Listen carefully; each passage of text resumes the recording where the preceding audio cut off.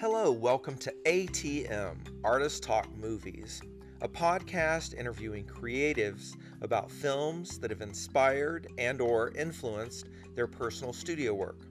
I'm Hyde Fontenot, and I'm here with co-host Aaron Stafford. We're here to talk about contemporary art and the creative impulse with new guests each episode. We're having casual conversations. We don't pretend to be authorities. We're hoping to give you a window into the visionary process of makers.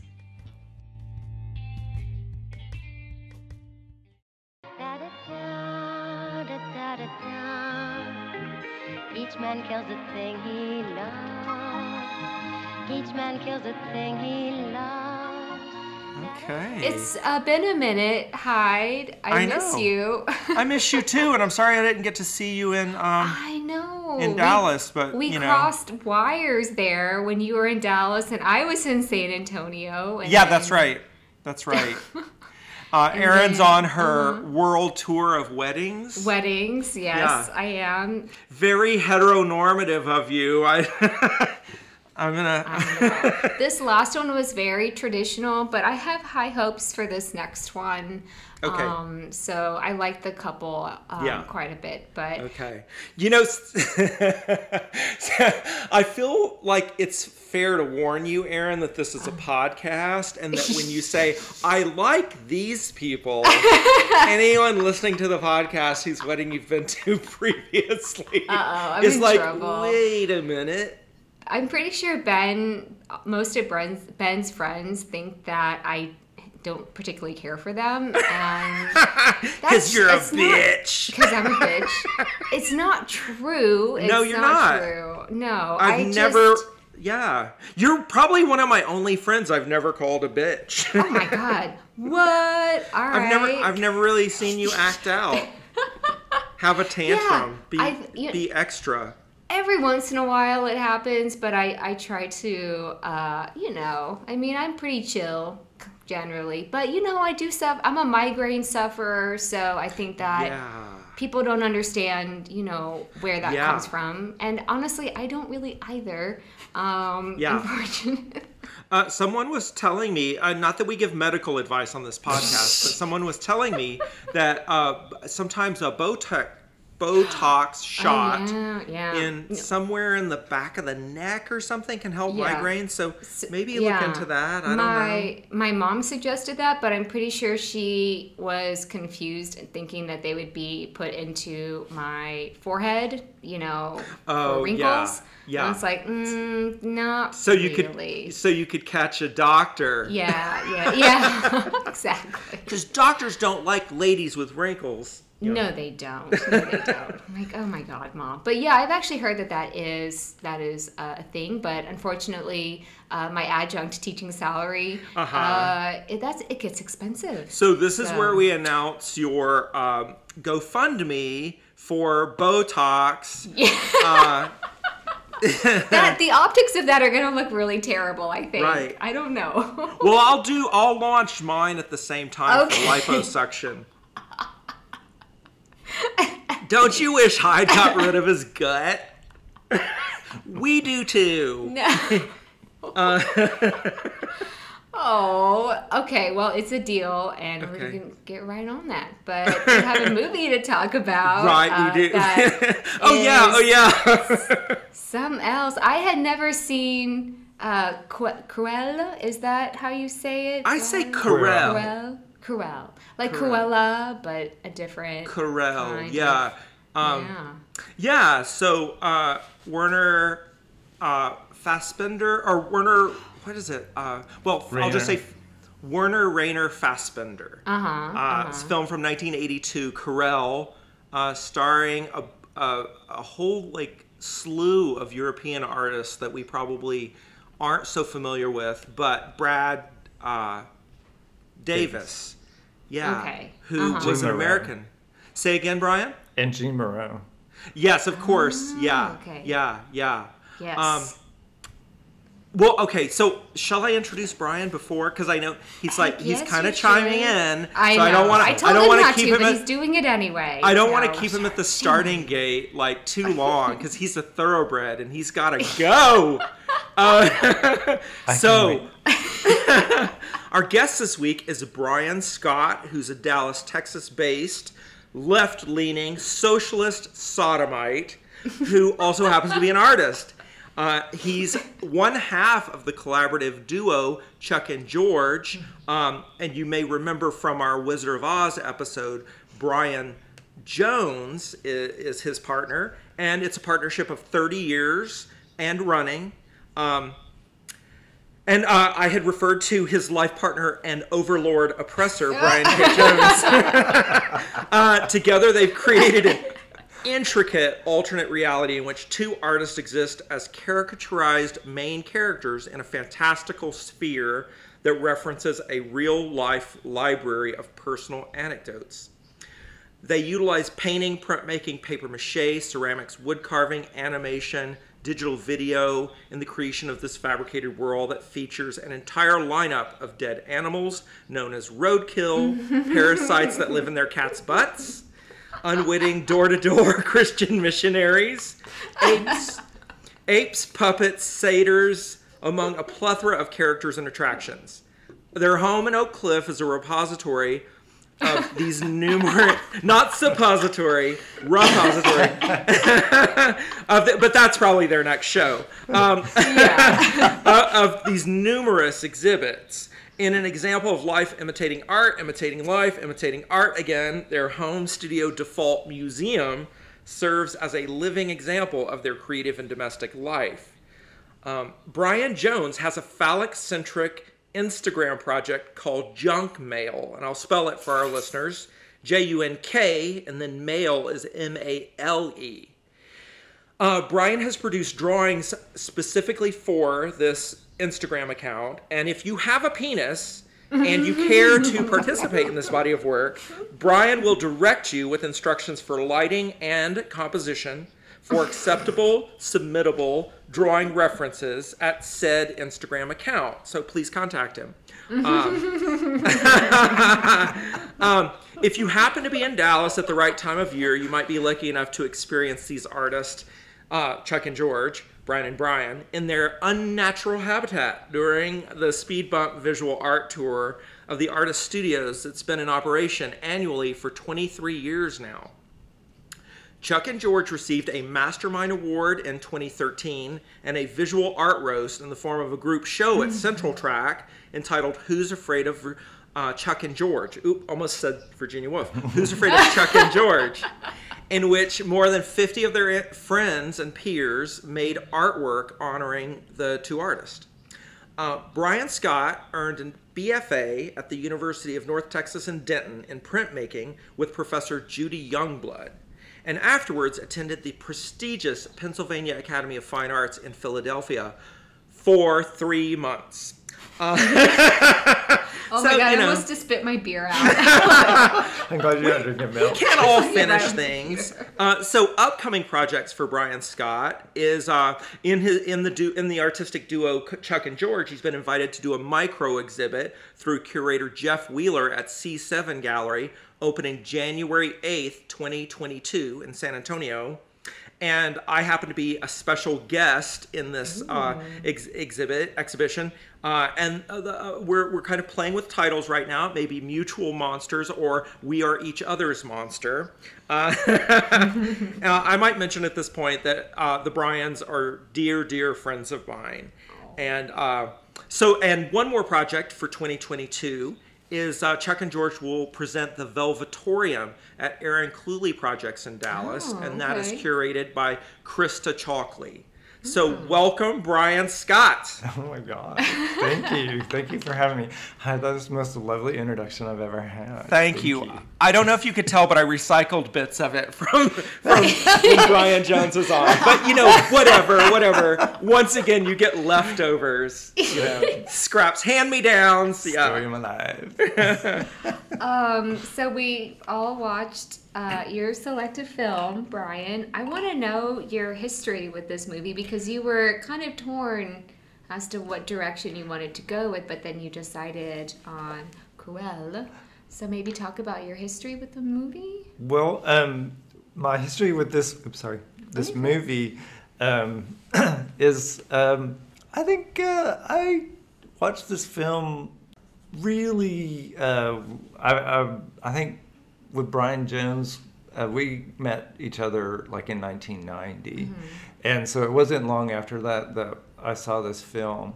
But I had been seeing images of it in books for a while, and the lighting is like all of the images that were in books were like really stark. I mean, this was back in the 90s when, I don't know if y'all know this, but the internet always existed, but it wasn't any good for a long time. Oh, yeah. So you couldn't find anything on it. But like the imagery of it is like, well, yeah, it's very queer and very inviting, and you know, I'm given to, I'm a human animal, and like the seduction of the flesh is a delightful thing, and this film is not ashamed of the seduction of the flesh.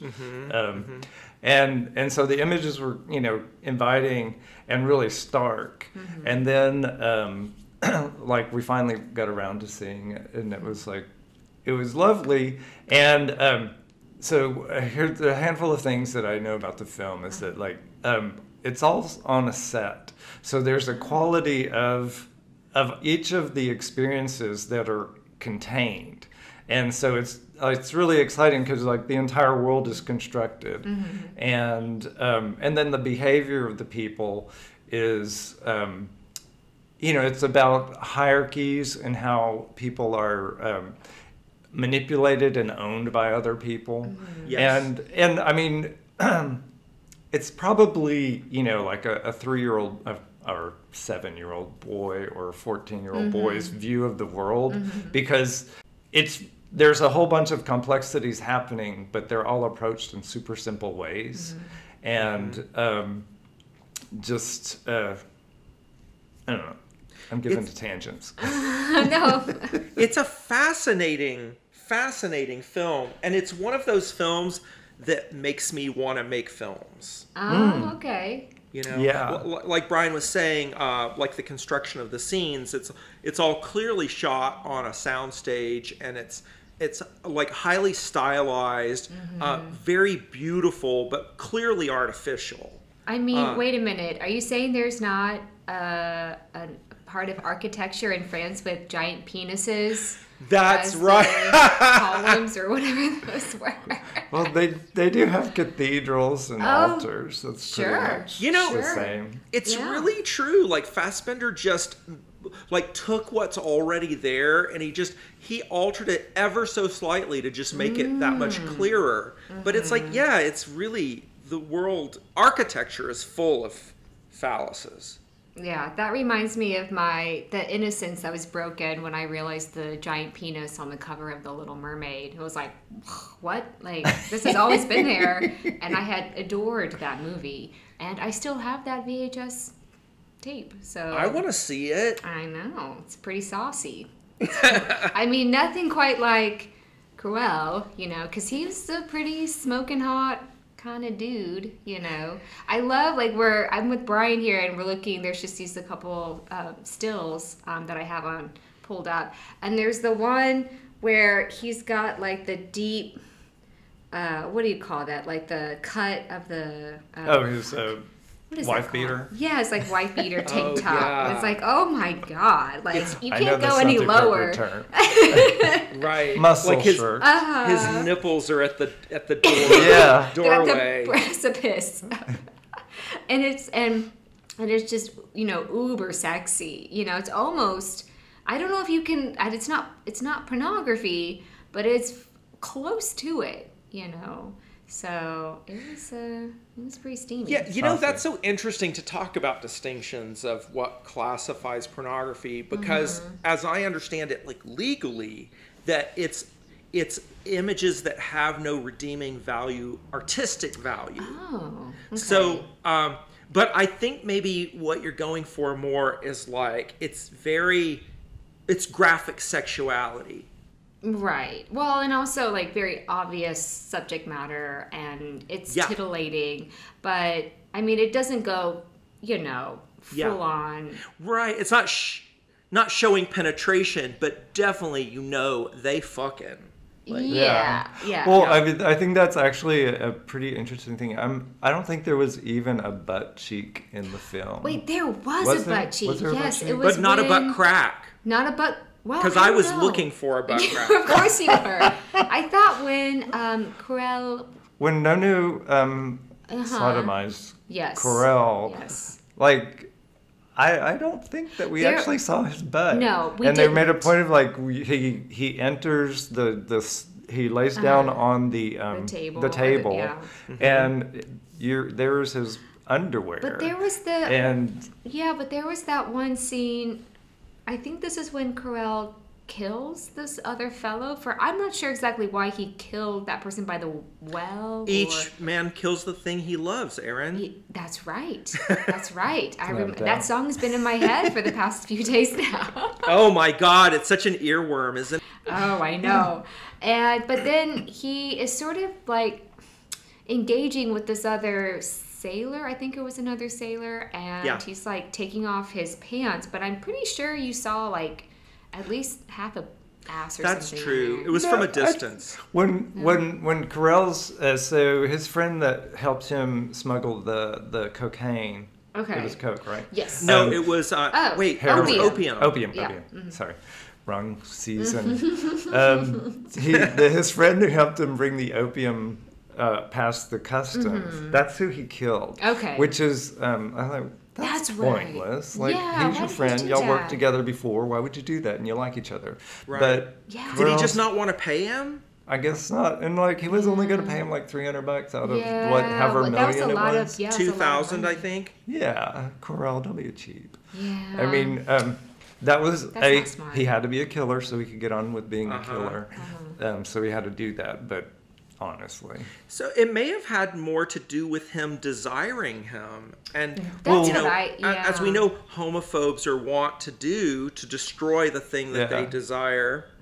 it's true. Mike Pence. I feel like this might go a little bit too serious here, but I was thinking about how this movie, when it was released, was sort of on the precipice of like the AIDS epidemic or pandemic. Well, it and was it's like- 1982, so that Yeah. was kind of right. just Yeah. people didn't know so much. Yeah, but it's like it's almost like there was like foreshadowing or something with that. It's like, it's almost eerie thinking about it now that this came out. Well, queer people have always been in danger. Yeah, even before AIDS. I Yeah. mean, okay, so Brian and I were, you sent me a link to an artist who, or an illustrator. Yeah, and he's actually who it's based on, George Oh, okay. Quaintance. He's the artistic reference. He predates Tama Finland. Because I was going to say, like, at a casual glance, like, this was shot in Tama Finland and Pier and Giles. And, and like, so one of the movies that we were possibly going to talk about was Poison. And this film is like 100% an influence on the homo segment of Poison. Yes. Like, this is I exactly recognize the that world too. that's happening. And that also was based on Jean Genet writings as well. So like the quality, like there's a narrator who takes us through the story, and there's a narrator who takes us through the other film as well. And you know, they're like the bulk of the narration comes from the lieutenant in this, which is so funny because he seems like one of the least significant characters. But I don't want to spoil alert. But like at the end of the film, so he takes Quirrell, like Quirrell is my puppy, and he like, well, I take full ownership of Quirrell now because this experience has happened, and he's given up his connections to these other people, and also, you know, they're sailors on a ship. And so he belongs to the lieutenant anyway. And like, I mean, how long was this ship going to be in town? Right. And so like, and also like this was a short period of time, but it sort of seemed like a longer period of time than it would have been because they're just sailors in port for however long that is. Yeah. And so all of this happens on a, you know, what is it called when you go to Port-au-Call or whatever? The period of time when you're on Fleet Week. Shore leave. This all happened in Fleet Week. Oh, wow. Yeah. So it's a condensed time, and like, you know, Quirrell's brother is one of the other characters. Right. So they have a history, and you may or may not have come to this port before, but like all of what happened were like friendships and relationships that happened over the course of this little week or however long they're in town. So which is kind of an interesting thing. Yeah. I don't know where that takes us. I don't know if you all noticed, but I was surprised by this. Quirrell's brother, who is the lover of the madam of the brothel, where most of the action takes place, is played by the same actor as Gio. Yeah, his love interest, murder victim, and Jean Moreau is giving the brother a reading, a tarot reading, and is kind of chuckling to herself and saying, "You have a brother and you love him very much," and so there's this foreshadowing of Quirrell's arrival into port, and the brother's denying that he has a brother, and then the brother shows up, and everyone becomes fascinated with him. She was a really interesting character as I think like one of the only main female like characters. Yeah, the only like speaking female, I think. Yes. Yeah. So didn't pass the Bechdel test, but that's okay. Still very progressive for its time. But she said something interesting during the movie. She seemed very homophobic. Which I thought was really weird because her husband, No, was gay. A homo. Big no. And I operate a brothel. Yeah. And did you see all those drag queens in my drag brothel? queen. I hate this fact. Yeah. Yeah, what and I'm often then reminded of how like homophobia and misogyny are like cousins, like they're kind of related. Absolutely. And it's like, gosh, like she is surrounded by queerness and she is homophobic, and it's so bizarre when that happens, but it's like it happens probably more often than we'd like to admit. Oh yeah. You know? Well, and it's happening right under her nose, but she's kind of pretending that she doesn't know the deal. So do you guys want to talk about the rolling the dice? Yes. How can we not? I think Brian should regale us with a summary. Of It's the got to film? be. Maybe just of the dice. Or just The rolling device. Just the rolling of the Okay. dice. Yeah. All right. So, you know, Jean Moreau. Same rules as Dungeons and Dragons. Exactly. This happens in every basement across the country. And that's why Now, your mother doesn't want you playing Dungeons very and Dragons. quickly, there is like parental fear of Dungeons and Dragons. There which is. Yeah, it's shocking because that game is so innocent. I mean, I know a lot of people, including my boyfriend, who like to play that game. Yeah, I mean, Like, oh, come on, guys. if you want to guarantee that your son is not getting laid, you will get him a Dungeons and Dragons. I'm sorry, I don't mean that. They're writing hate mail as we speak. Oh Brian. no! Uh-oh, You're gonna get so many letters. So okay, we need a summary of the dice scene So, for our listeners. The rule and now this is the sad part, I can't think of the name of the bar, but the rule of the bar is that if you have a desire for Lysiane, then you have to roll dice with No, her husband, and if he wins, then he gets to sodomize you. Can you describe No for us, Brian? Well, he's like a really hunky Neil deGrasse Tyson. Oh yeah. Totally. Which, I noticed that during the profile scene while he's sodomizing Quirrell, I was like, oh my god, I wonder how much Neil deGrasse Tyson got paid to do this film. And he looked awesome.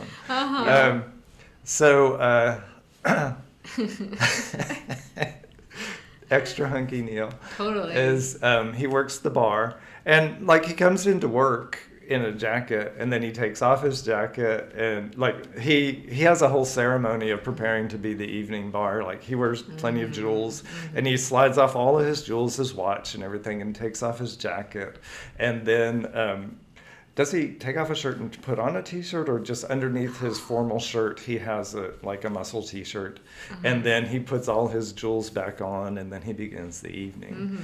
And so then if you want to have Lysiane as your lover, you have Who's to, the madam? She's the madam, yeah. And so it's her bar, and so he's and so probably endless in that is that, like, you know, he's a former lover from years ago that she decided to keep as the guy to operate because it's her place. And so you have to roll the dice, and if you have the high number, then you can have your affair with Lysiane, and if you get the low number, then No gets to sodomize you. And so when in the meeting of Querelle purposely turned the dice down lower. Oh, I didn't know so that. Yeah, you hear do it that. click on the table. Oh, wow. Yeah. Okay. It's like, like wrestling for dominance, and sometimes Yeah. like Gotcha. people might want to be on bottom. Yeah. Or then sometimes you're like, we're wrestling for dominance, but like I also have to go to dinner tonight. So, I lost. Pick it up. How long's this gonna take? I've got other shit to do Oh, tonight. right? Yeah, that was a very titillating scene in the movie. Yeah. Because you have this real buildup of tension where, you can tell that Querelle is interested and curious, and it's like it's all building up to that. And then he's kind of like, all these moments when he's like, he's allowing it to happen, but there's just like enough resistance to keep it interesting. And it's like, Total. oh, it's so hot. It's so erotic. Like chase me. Mm-hmm. Yeah. Because he's also like, he loses on purpose, and then he announces to No, like, by the way, like, you don't get to kiss me, and No's just like, yeah, it goes without saying. Yeah. So they're being sexual, and they're trying to avoid intimacy, because being intimate would also indicate that they were queer, and there's that drop off of status when you acknowledge queerness. Because don't they have like a knife fight before? They're like just like about to kill each other. And they're like, oops. There's a lot. There's a lot of like, Do you think? Okay, so I am not a queer man. Like, I'm just curious. Like, You're very close. I'm very close. Though. You're very very close. close, Erin. But I'm sort of like, as I was watching this, I thought, is this the dynamics that can happen, or is this just sort of Hollywood? Only on a really bad date. So generally, you boys are nice to one another. Yeah. Sometimes. Like, okay. I guess it depends on the person that Well, you're you know hanging out what? with. I mean, like, being in the closet can be really dangerous. Oh, yeah. And I feel like the most frightening interactions I've had are with closeted men who are in, like, inner conflict with what they want, and they can get real freaky like that. Okay. So, yeah, it wasn't unfamiliar, I have to say. Like, it's absurd, but it's not unfamiliar. Like, I've been in situations like this. Okay. Go ahead, Brian. You go ahead. I mean, expanding on that briefly, like, I mean, essentially fag bashing is the same shit. Like, why would you be so upset about the existence of homosexuality in your proximity that you have to kill it because each man kills the thing he loves? I mean, in legal courts, they call it gay panic. Oh, yeah. When say you've had some experience or you're near some experience, and maybe maybe you have sex, maybe you don't, but your desire might cause you to stamp out like the other person, the object of your desire, or maybe like post-coitus, you have a wave of shame that comes over, and you feel like you you're under threat. You know, it's an interesting subject. I don't know if I'm quite prepared to talk about it. Well, yeah. So what I thought was also fascinating about that dynamic is that there's something about the fact that there's this forbidden quality about the relationships that play on the screen that it heightens the eroticism. And not to say that this is healthy, okay? Right, but right. like there's something about that it's like it's taboo, and right. you know, it sort of heightens it a bit. And go ahead. Yeah, like sorry, just to say, like fear and adrenaline can really play into like getting somebody in the mood for sex. Yeah. Well, actually, they say if you want to have a successful first date, you should take the person to like an amusement park and go on roller coaster rides and like have like an adrenaline experience together, and then you'll probably like end up fucking, maybe more likely at the end. But or holding her hair while she vomits. Yeah. So or both. You can do both. Yeah, you can do both.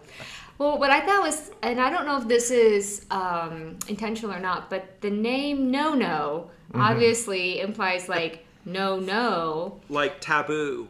Yeah, and so I've got this book over here that I've started, and it's called Hurts So Good, and it's called The Science and Culture of Pain on Purpose. So I'm sharing this is my sort of your bedtime reading. Quite literally my bedtime reading. It's absolutely fascinating, and the author goes into a lot of different types of painful experiences that we engage with on purpose, like eating spicy food or running a marathon, or even like certain types of love.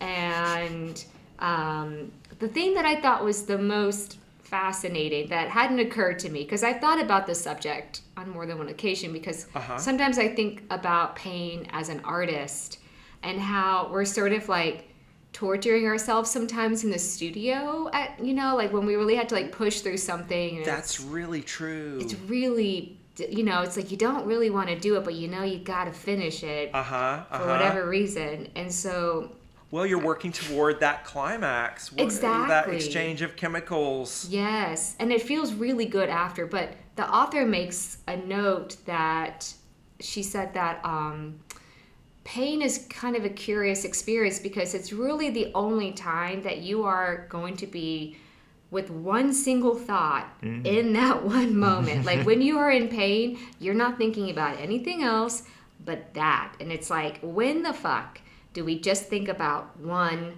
thing? And it's like, never. We're always thinking about all this other crap. And I'm like, gosh, like maybe there is something to this, like this experience of pain and being like lost in the moment. And then you have the relief. You feel better after you have the painful experience. And I think that Cruel, after the rolling of the dice, had the relief, and he experienced the pleasure that can come after pain. And I just, and it's just like this light bulb went off my head. Oh yeah. My little brother used to tell this joke about this guy who was beating his head against the wall, and somebody said, "Hey, stop! Why are you doing that?" And he goes, "Oh, because it feels so good when I stop." Yeah. And what's weird is that, so Ben's, he has two 1-year-old twin nephews. I'm going to try to get that right. And one of them, they're both very different personality-wise already, but one of them will bang his head against the floor. Boom, boom. I mean, he's 1 year old and he's already like hurting himself. And we just look at him like, what the fuck? Pass that kid a pillow. I know. It's wild, but like it's in us from early on to do something like that. It's like it's sensation. I don't know. Yeah. Wow. And the other one is always slapping the back of his head. Cain and Abel. They're enablers.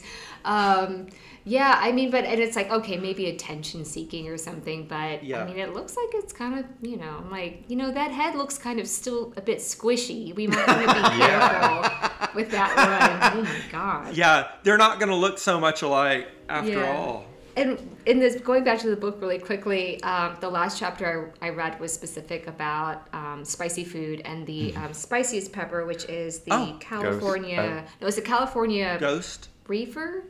It's not the ghost pepper. There's a spicier one. I don't know about the California Reefer. Yeah, Reaper or Reefer? I can't remember, but it's like ridiculously spicy, and the author decides to eat one. She is alone in her car and is going to like document the experience. And she said that all she could think about was that she just had to write the word no a million times in this book, like no, no, no, no, no, no, no, no, no, and just start screaming how horrible. And it lasts for about 40 minutes. Did she eat the whole pepper? She ate the whole pepper. She is ridiculous. And didn't spit it out. And it's like, you can really get hurt, I think, from something like See, that. I feel like anal is so much safer. It really is. Unless your partner just had one of those peppers and started the experience with a kiss. Oh, God. It's a different story. Oh, Definitely want to wash your hands. Definitely, for sure.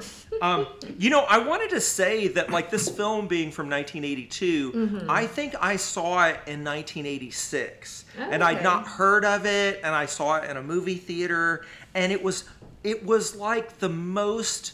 I don't even think I'd seen gay pornography at that point, and it was kind of mind blowing. Like I couldn't believe I was in like a theater watching this.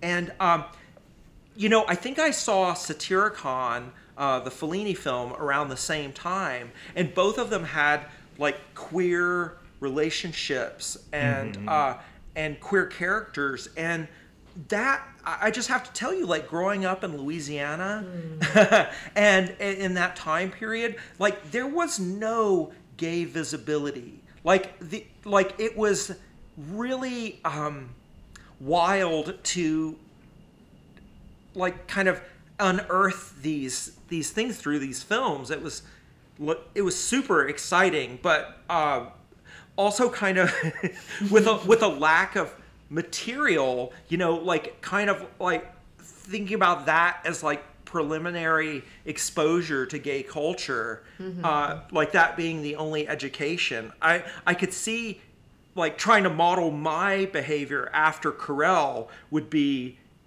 really like terrible or wild or something. But so maybe like the highly stylized production of it like helps you kind of see it as like a dream or something that's not quite reality. It's like, and everything's stylized about it. It's like the way the characters kind of very kind of wooden performances, but intentionally, almost like a style of theater, like a Greek chorus or so it's a fascinating film like that as a work of art. I feel like it's really valuable.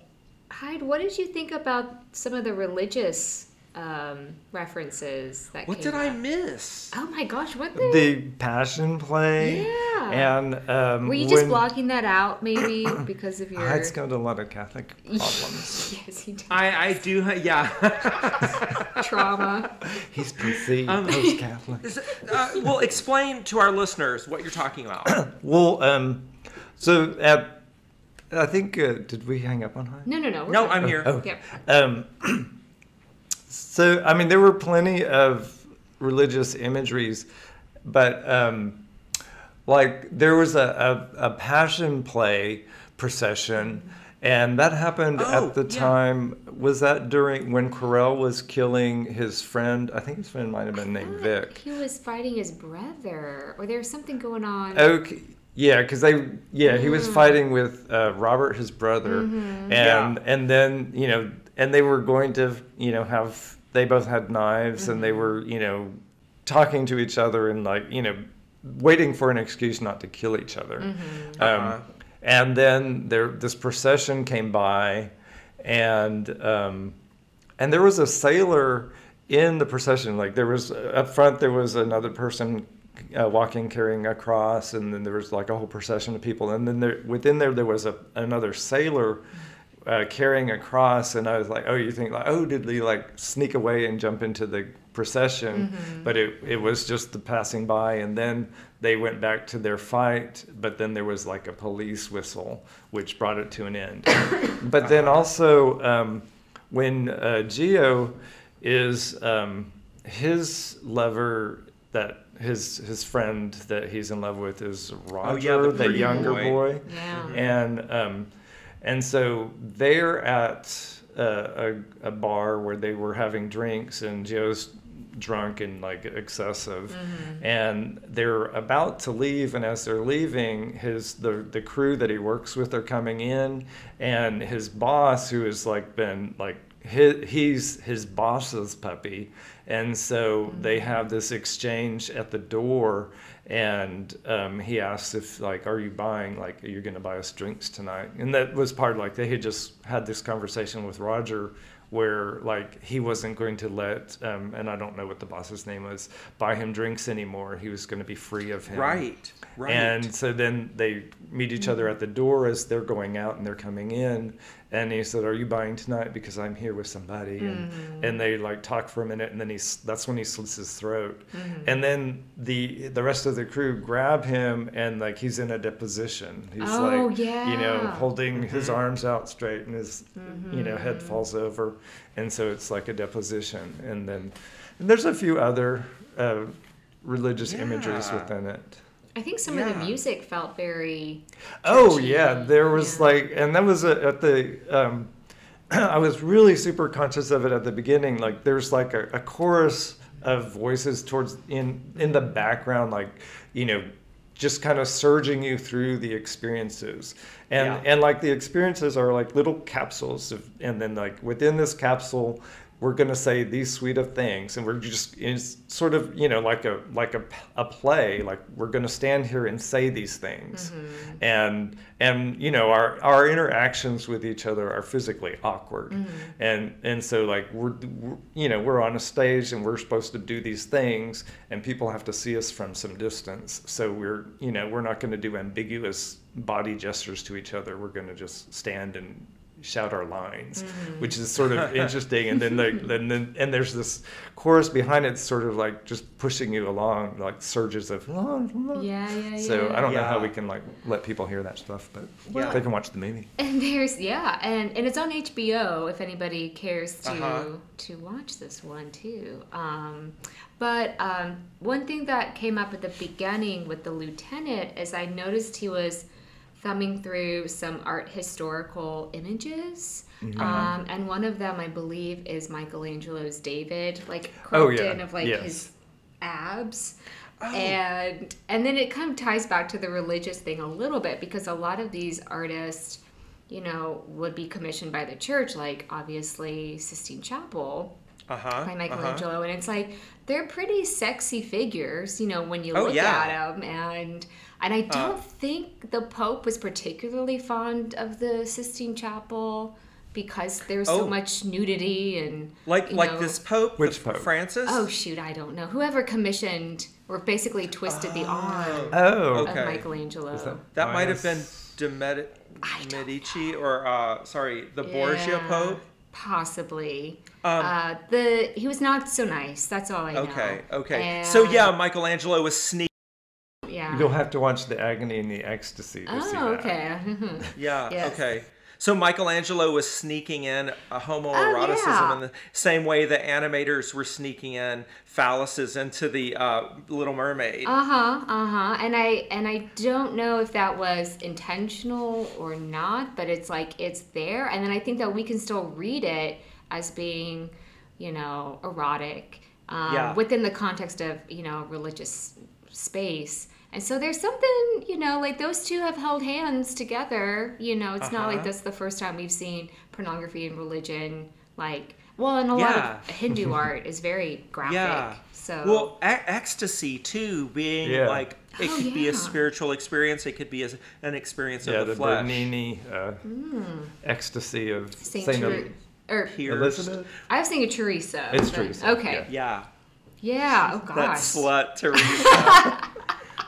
You know what? I'm just recalling too that there's a moment when I feel like there's a scene when Carell is telling Nono that he wants to be laid out across his lap like La Piata. Oh my God! Yeah. Yes. But that's when he's going to have sex with the police chief. That's right, with Mario. Because he's already had his Okay. way with Nono. We gotta talk about I'm pretty sure the YMCA group came before this movie. But Can't stop the music with the reference to leather culture and the way the cop is dressed. with the Bruce. Yeah, there's what I loved is that now I don't know if I'm pronouncing his name. The guy, the murderer, the other murderer is, I keep thinking Gilles, but that might be too fancy. And he always had the hard hat on for pretty much the whole film. And I'm like, we get it. You're in construction. Like, you can take the hard hat off when you're in hiding. but they're like stock characters. They're on stage. Oh, yeah, they are. And I get now that I sort of thinking about the fact that one actor playing two different parts, so it's important that one had the mustache and the other one had the helmet. Right. Except for when he's playing a guy with the mustache. And then he so there's a confusing moment there. It's true. Yeah, but it's like, oh my gosh, all these tropey images, I'm like, where's the Native American who needs to come in and complete this ensemble? Well, it's about drag and gender roles and toxic masculinity. Yeah. Where you can't be soft. You can't really be who you are. You adopt this type to exist in this subculture because people are into this type. So that's what you become. Yeah. Well, I think that's one of the saddest parts of the movie is all of these figures that have to, pretend to, be super masculine and I'm gonna fuck that pussy and it's just no, you're not. Right. Come on. Well, you realize how dangerous it is to be recognized, to be seen as a queer. So you're going to like the most erotic scenes are when the construction worker is looking at the pretty boy and talking about how much he wants to fuck his sister. Yeah. But their faces are like 3 inches. It's too bad you're not a girl. Yeah. Too bad you're not. You're as pretty as a girl. Yeah. Well, and I mean, we think about this cliche of a sailor being queer, but the film suggests at one point, with the absence of women, there probably was a lot of, sexiness. But it's also happening. chicken or the egg. Are they at sea without women, and then they have to rely on male companionship, or are they not interested in women, so they're like, I'm going to go get on a boat with a bunch of dudes. Well, and that's what the lieutenant, yeah, he implied that's why that role suited him, because he didn't have to hide from the whole, why aren't you getting married? And I was like, dang, I should become a lieutenant. That's a good out for that. So it makes it obvious that these men are having to operate, in all these different, scenarios and it's just, it's really kind of, it's fun to kind of see out, but it's a bummer to think that, this is something that still takes place today. So. And also, there's totally the heteronormative queer person that lives in the suburbs, adopts children, is very scrubbed up, and they take pictures for holidays so they can send postcards out, and then there's the other end of the spectrum where it's very underground and coded and particular about sex roles. And what was I going to say? You said it was unfortunate that I feel like it's very hard for someone to integrate both of those things, like a happy life and a really active sex life. I don't know if there's room. That might happen for everybody, not just queers. Well, right.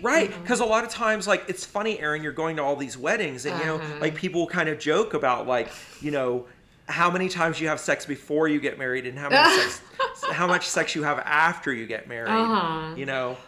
So yeah, there is something about like domestic coupling that could really kill a sex vibe. Well, and what's really unfortunate, and this is way off base a little bit, but like there's, and Dan Savage speaks about this sometimes, where he's really against the bachelorette parties because they suggest that like, well, that's it, like there goes the last your hurrah. pleasure, and yeah, it's like what? That's so fucked up.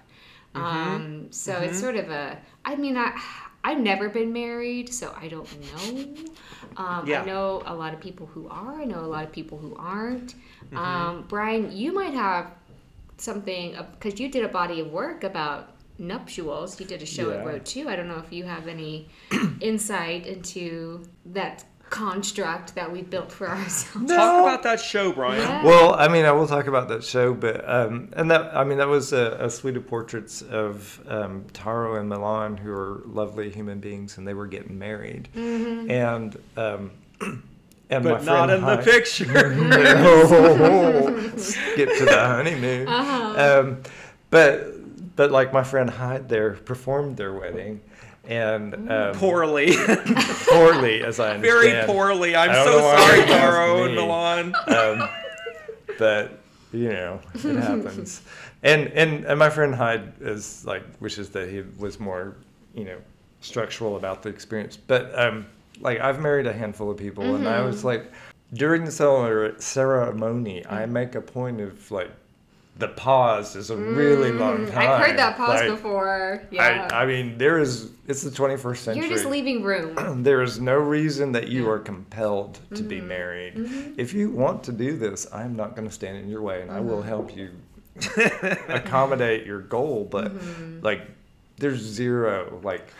The past is over. Like women are not property to be transformed. Yeah. There aren't rules that say that you have to be married to have sex. You don't have. You have to be married to form a family. You choose to do this. And for a little bit, when I was younger.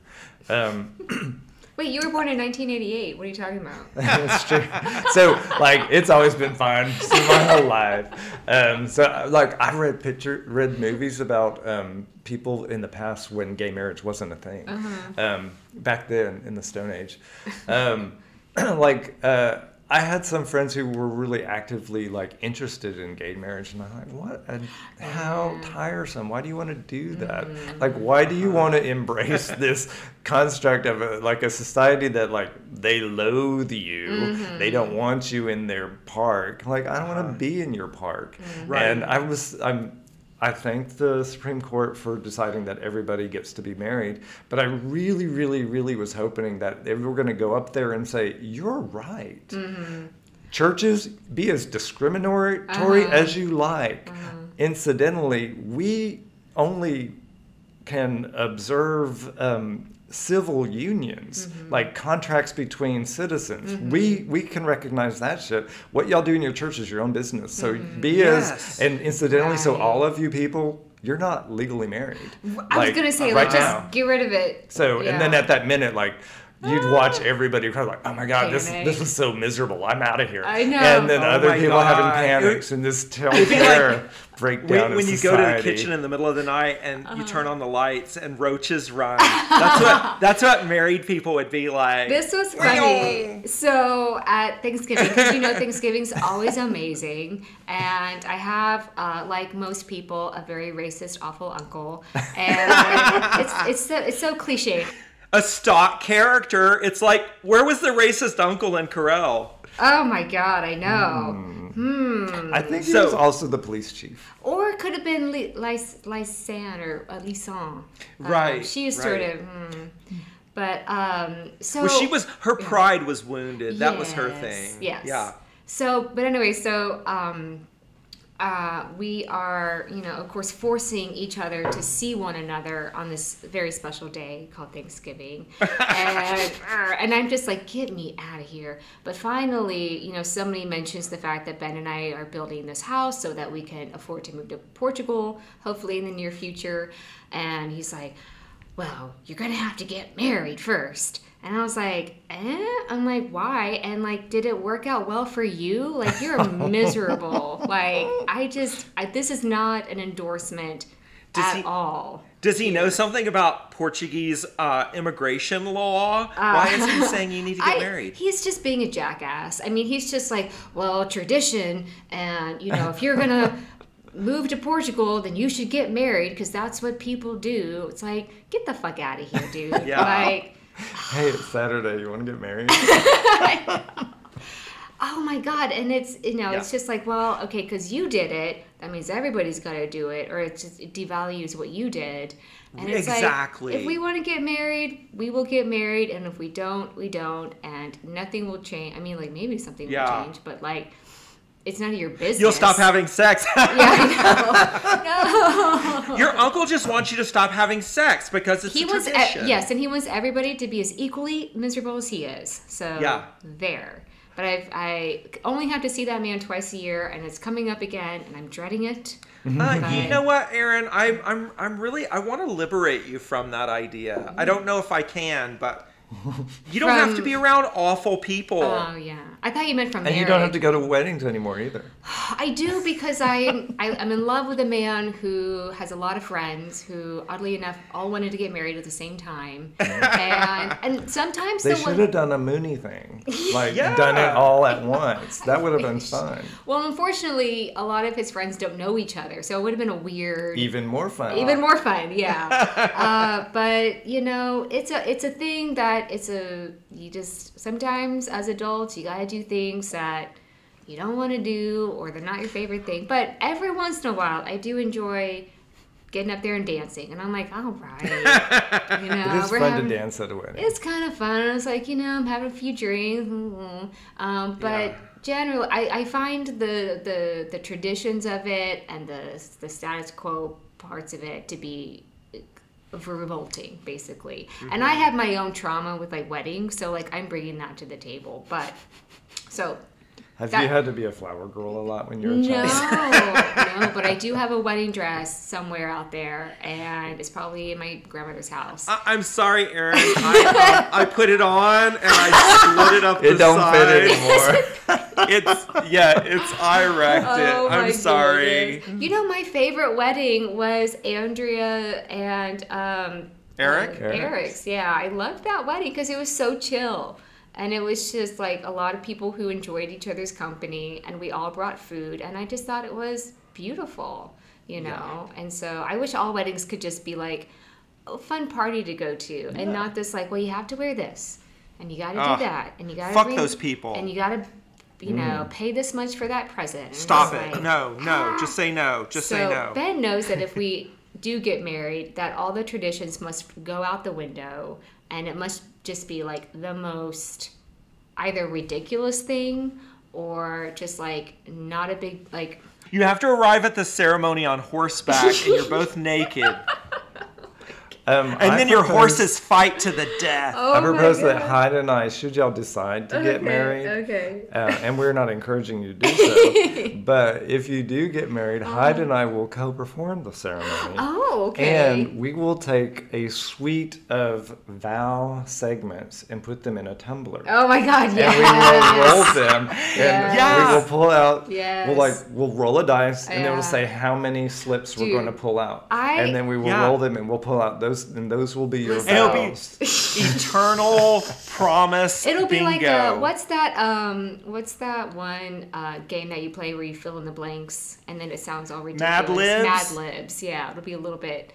But you know, I went to a wedding maybe it was about a year ago, where I actually laughed while the bride was walking down the aisle. I swear to God, and it's because they played a song. Will You Still Love Me Tomorrow? No, it was a song from the movie Moulin Rouge, sung by Ewan McGregor, and I'm like, I just could not laugh at that, and it just blurted out. And luckily, we were all wearing masks, so it was a little bit muffled. But like, what was the song? It was like. Oh, I forget which song it was. It was the main song from that movie that Ewan McGregor, and I'm like, Ewan McGregor singing your, like, on tape, obviously, at your wedding? Yeah. Like, ugh. Like, it's a fun movie, but, like, at your wedding? Yeah, I don't know if I want that kind of insight. Not part of the actual ceremony. That's a ceremony. Oh. Yeah, I was like, Yeah. I don't know, guys. I Yeah. told Ben, I was like, if we have a ceremony, I want like some crazy ass instrument, like a zither or something playing, like something weird and annoying. A zither, I know. a vacuum cleaner.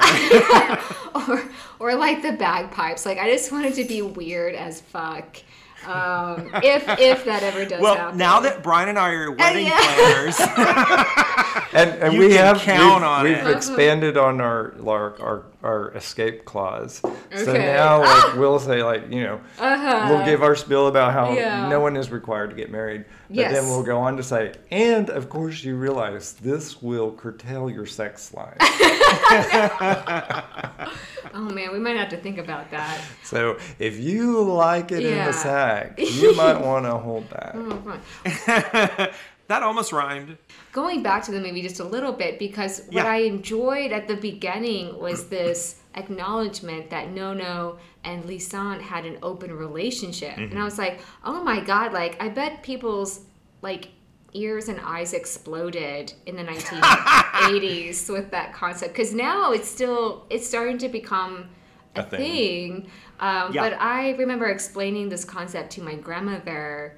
And I'm like, well, Grandma... God, you're brave. I know. She has trouble with memory, so she doesn't remember anyway. So I can tell her anything. So I can Oh, so kinda you just- can confess terrible things. I can't. I love her bet so it's a lot of fun. much. But I'm honestly curious, like, how she feels about certain things, because it's like she's from a whole different generation. Yeah. And it's like, Grandma, how do you feel about people having open relationships? Like, what do you think about that? And then I also did that to her, and my mom, we both had to explain this concept that large asses were like a thing. Or what? And this is like right when like Kim Kardashian was like becoming a part of popular culture, and we were having to How explain. did that woman get cement in her ass? Well, she went to a And it's like, off-brand Grandma, clinic. some women want to make their asses bigger. And she's like, what? And I'm like, yes, it's a thing. She's just, her mind could not compute with that as like an 80-year-old person. It just didn't make Yeah. any sense. And I think it's just kind of interesting to see somebody, to be confronted with modernity like She that. might be the voice of reason. She definitely like is. against this thing that we've all come to accept as a new normal body. You can get a pillow. You don't need. You can inject your get ass. padded pants, like jeans Yeah. and stuff. I have a very good friend who has a butt pad that he wears Oh, out sometimes. my goodness. Because he was born without a butt. Oh, I like all types of bodies, and so I'm never one who's gonna be like, oh, it's got to be this way and that way. It's like, love your body. It's gonna be different than everybody else's, and it's okay. Like, I'm a string being, and I'm fine with that. Yeah. So, If listeners don't know Erin personally, she actually has a huge I fat do. ass. I do. I can We barely, barely get through both the door. sit on this Yes. Thank you for saving Brian me is sitting on part of Erin's ass. on the shelf. You too.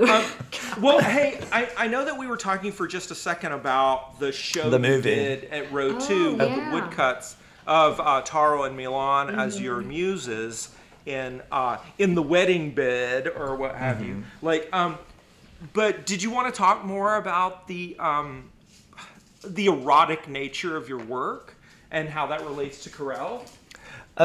Sure.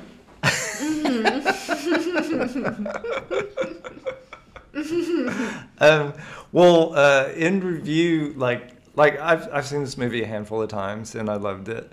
And so here's important things to say real quick that I can't go without saying. We have a suite of cats, and our last head cat her name was her. This is her entire formal name, and we never use all of it. But her entire formal name is Her Ladyship, Sweet Piglet Pussy Paulette. Of course it is. Which is the bastardization of one of the things that G said to Roger when talking about, like, you know, the whole time he's like, I'm wanting to make love with you, but I'm talking about how I really need to be with your sister, Sweet Pussy Piglet Paulette. Yeah. And like, I jumbled the words because, like, you know, and you know, you see a film and like you internalize the things, but like the actual order of it isn't exactly the same. Even Jean Moreau's song, which is an Oscar Wilde poem, that I quote it all the time, but I quote it wrong. But I quote it; it's still accurate. She doesn't say "patam patam patam patam." That's Edith Piaf, but. But it's like, as she says, ta-da, ta-da, ta-da, ta-da. But like, I think patam patam is better. But but like, that's the thing I say all the time. And our cat's name is Piglet from this, and she was a really smart cat. She was a delightful human being. Yeah. And I really wanted to fuck her. Oh yeah. Of course you did. Sweet Piglet Pussy Paulette. I wanted to mention that we never see Paulette except in pictures that the police chief is looking at, right? Yeah.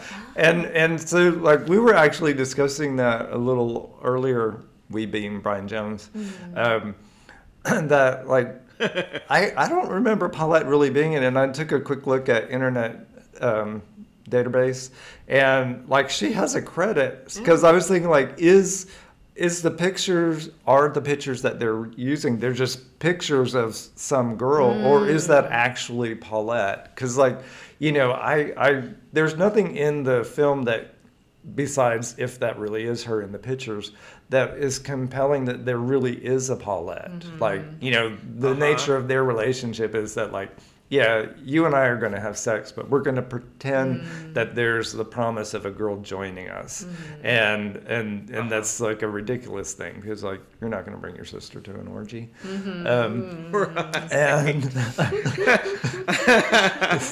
And then mildly related to this. So, like, I've seen this film several times and I love it, but, like, I wanted to have a refresher viewing of it, and it was a busy week. And so my sister was visiting.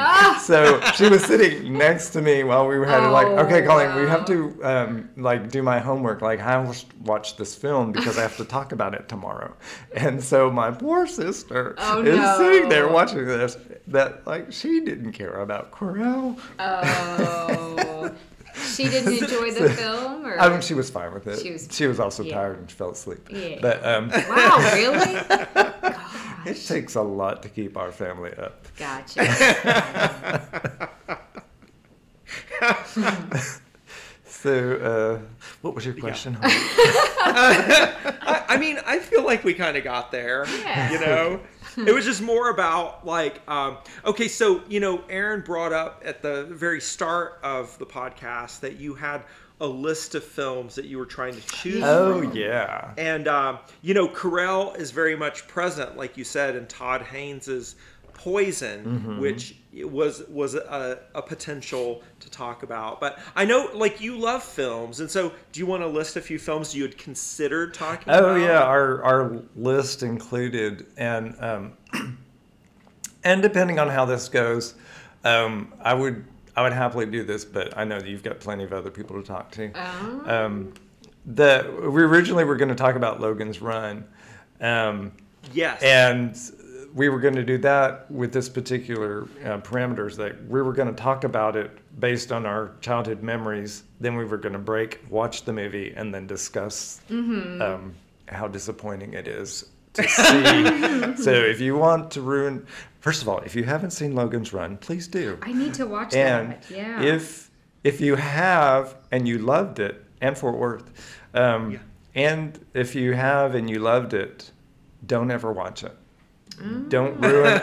You have a perfectly good childhood memory there is no reason to ever look at that again.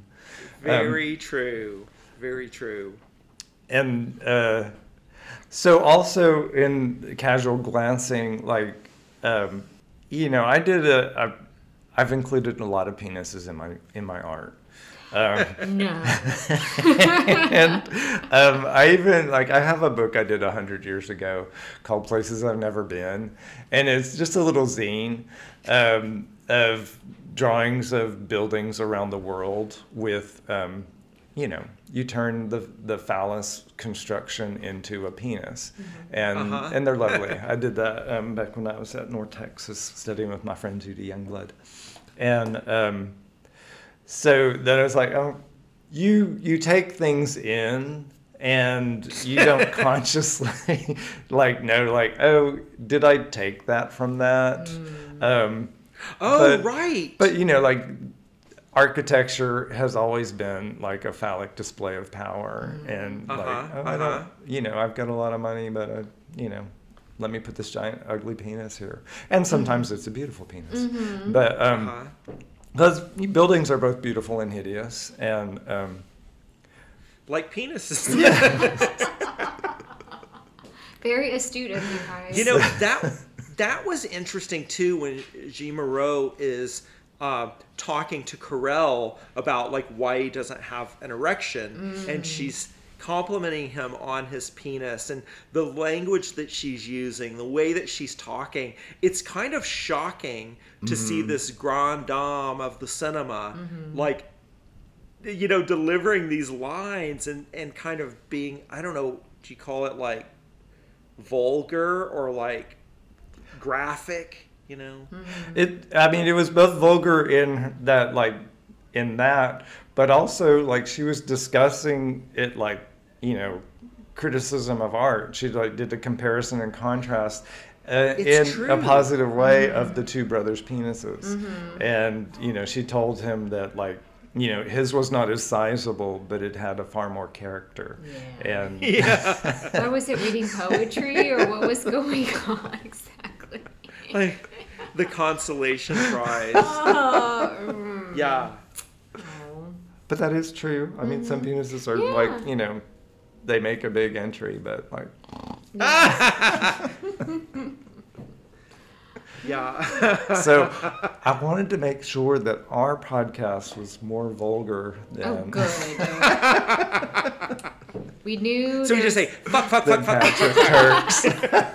We're gonna have to just preface this at the very beginning in the description of warning. Parental discretion.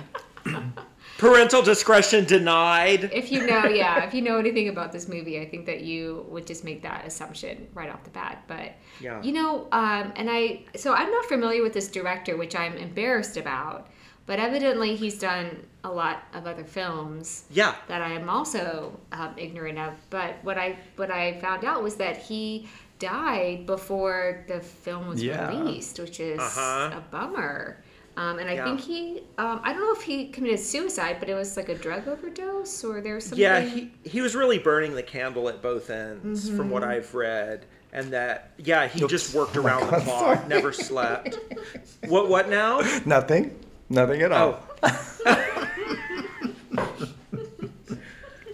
We're not. I'll have to listen to the podcast to find out what thing you just said. I will find out, Brian. I had beer in my mouth and I could not swallow it.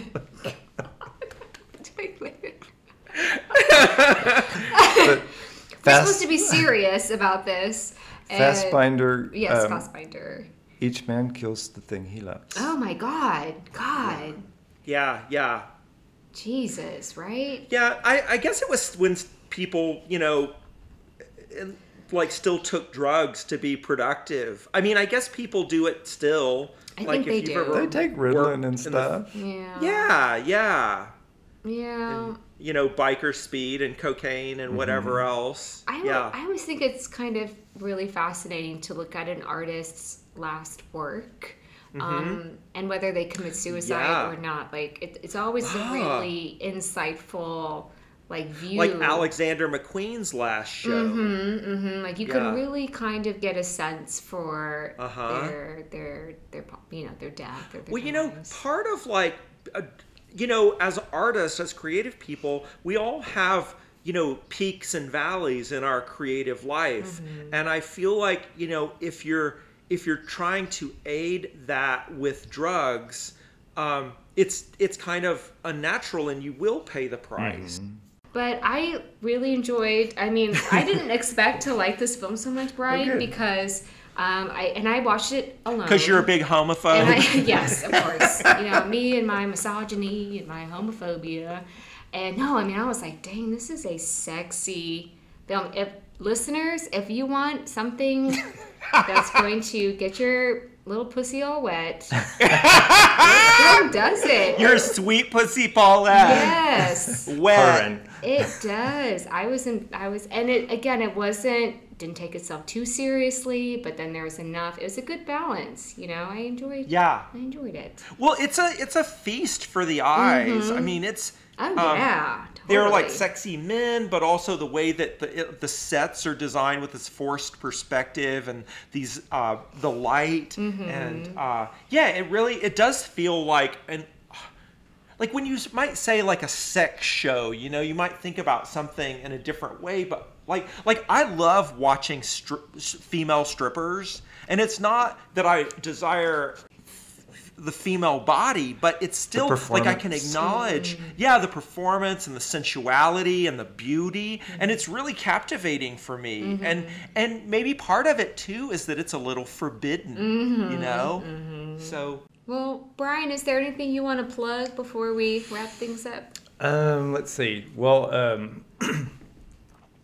I'm going to be in that show with Hyde, and Brian and I are going to be in that show with Hyde at C7 in San Antonio, opening January 8th, I believe. And so I have to wrap some stuff up for that. Lorraine Toddy is curating a print show at UTD Gallery, and I'm going to be in that too. It's called Print Concepts. When is that, Brian? Print Concepts. And it runs from January 14th to February 12th. The reception is January. I got to hurry up and finish that piece. I have an aqua tint, and it's pitch black right now. I've got a lot of burnishing to do. Is burnishing which is really exciting because this is the first intaglio piece I've made in a while. Ooh, okay. And I used to always make really elegant intaglios. Sorry to toot my own horn, but I really love the elegant line that you can do in intaglios. And there's the piece is about aqua tint, which is it's a really seductive process. It's like you can make it pitch black, but it's like this beautiful gradation where there's little tiny dots that have been eaten on the plate, and they take a little piece of ink, and then so you can make really elegant gradations. And anyway, cool. People who print love that stuff, and it's sexy. Yeah. And I like tactile, physically enticing things, and that's why I like what? Like everything. That's why I like handmade objects. Is that I use the computer to help me do a collage or whatever, but I do very, very little. Computer is the final piece, and there's nothing wrong with that. It's just that I am from last century, and but you were born in 1988. What are you talking that's about? true. That was last century. I guess we're in the 2000s now. Shit. Oops. But you were saying you prototype things digitally, but you always bring it back to the handmade. Yeah. And even my side project, I draw those things. I don't transfer and trace. And so I like the distortion from even if you're like an exquisite draftsman, like the object that you're looking at, it may appear identical to the casual glancer, but it is not, and it's a different thing. And I like the transition of here you took in this thing and you've interpreted it. And the more off it is. Often is more exciting. That everything leans to the left because you've got like some problem with your eye or whatever. Or just the not bringing out the thing that's in your mind is a beautiful thing. Like I think my line work is elegant, but the thing that you see is nothing compared to the thing that I meant to do. And I like, that's part of the beauty of being a live human, is that like you are full of flaws. And I mean, it's true for everybody, and you should just be happy about that. And that should be a liberating thing that causes you to be a better collaborator with the rest of the human race, instead of being like, well, I mean, if you believe that you're full of flaws, you're never going to walk in and say, I'm right. And like, you're just not going to start fights if you understand that you're full of flaws. And like, well, so is everybody else. And we could probably resolve things, as opposed to like, I'm right. So anyway, that's a tangent. Sorry. That's beautiful. No, I like it. And it's like the texture of failure. Like, as opposed to the glossiness of like digital perfection. Yeah. It's like, like human. I mean, I don't want to go back to the pornography stuff, but like I think pornography where people look authentically human is so much more effective than like the airbrushed kind of, it's like, it's so fake looking. I don't know. It just doesn't look real. It's not convincing, Yeah. So I'm with you. I'm with you. Yeah. I believe that pornography reached its climax in 1978. Oh, okay. Yeah, I can see that. Yeah. When the Bush was still alive. Actually, 77. 78, 78, it was starting to listeners, you heard it here first. Golden age of smut. So, and Boogie Nights was the one that I didn't really talk to y'all about it, but like, that was a movie I would have been happy to talk about. Which one was it? What is? Boogie Nights. Oh, Boogie Nights. Ah. Oh, yeah. Well, maybe we'll have to have you on for another episode in the future. Yeah. So. I mean, we could have a whole segment of just like smut talk. Yes. And absolutely. Wait, what was this? I know. This is the beginning. This is the teaser. This is the pilot. We'll see how the numbers are. We'll go from there. So, yeah. And so I wanted to quickly bring up the next potential episode, although I haven't touched base with Sarah Fox in a little bit, but possibly she could be our next guest. And I was looking back on our messages, and I believe she wants to cover, she's thinking about Spirited Away. Oh, that's a great film. That makes a lot of sense. Yeah, for or her. Alice by Jean. Do you know that, Brian? It's the Polish animator. Yeah, it's animated. She Maybe says. we'll mention that when we learn how to pronounce it. I know. So I love Sarah's work, and I'm excited to hopefully get to talk to her soon. Yeah, another San Antonio artist Totally, too. I know. Yeah. All right. Well, Brian, thank you so much for chatting with us. Thank you for having us, or having me. Of course. Hi, thanks for being in my ear. Of course. Just the one, unfortunately. Great to have you. Yeah. I don't think I could take Hyde in both of my ears. It's a lot. He's a lot. Quack. Well, and thanks for giving me another excuse to watch Carell, because I don't think I've seen it since the 90s. Oh my gosh. At any time. Yeah. Anytime. Quite a pleasure. And thanks for making me make my poor sister watch Carell. I just wanted a day off. Yeah. By the way, tell Colleen I want to fuck her.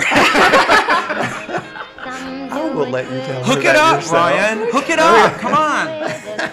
Okay, Listen here, Gio. It ain't gonna happen. We've gone off the rails. Okay. It's time to say goodbye. All right. Okay. Close, Good baby. night. Bye. Good night. Bye. Bye.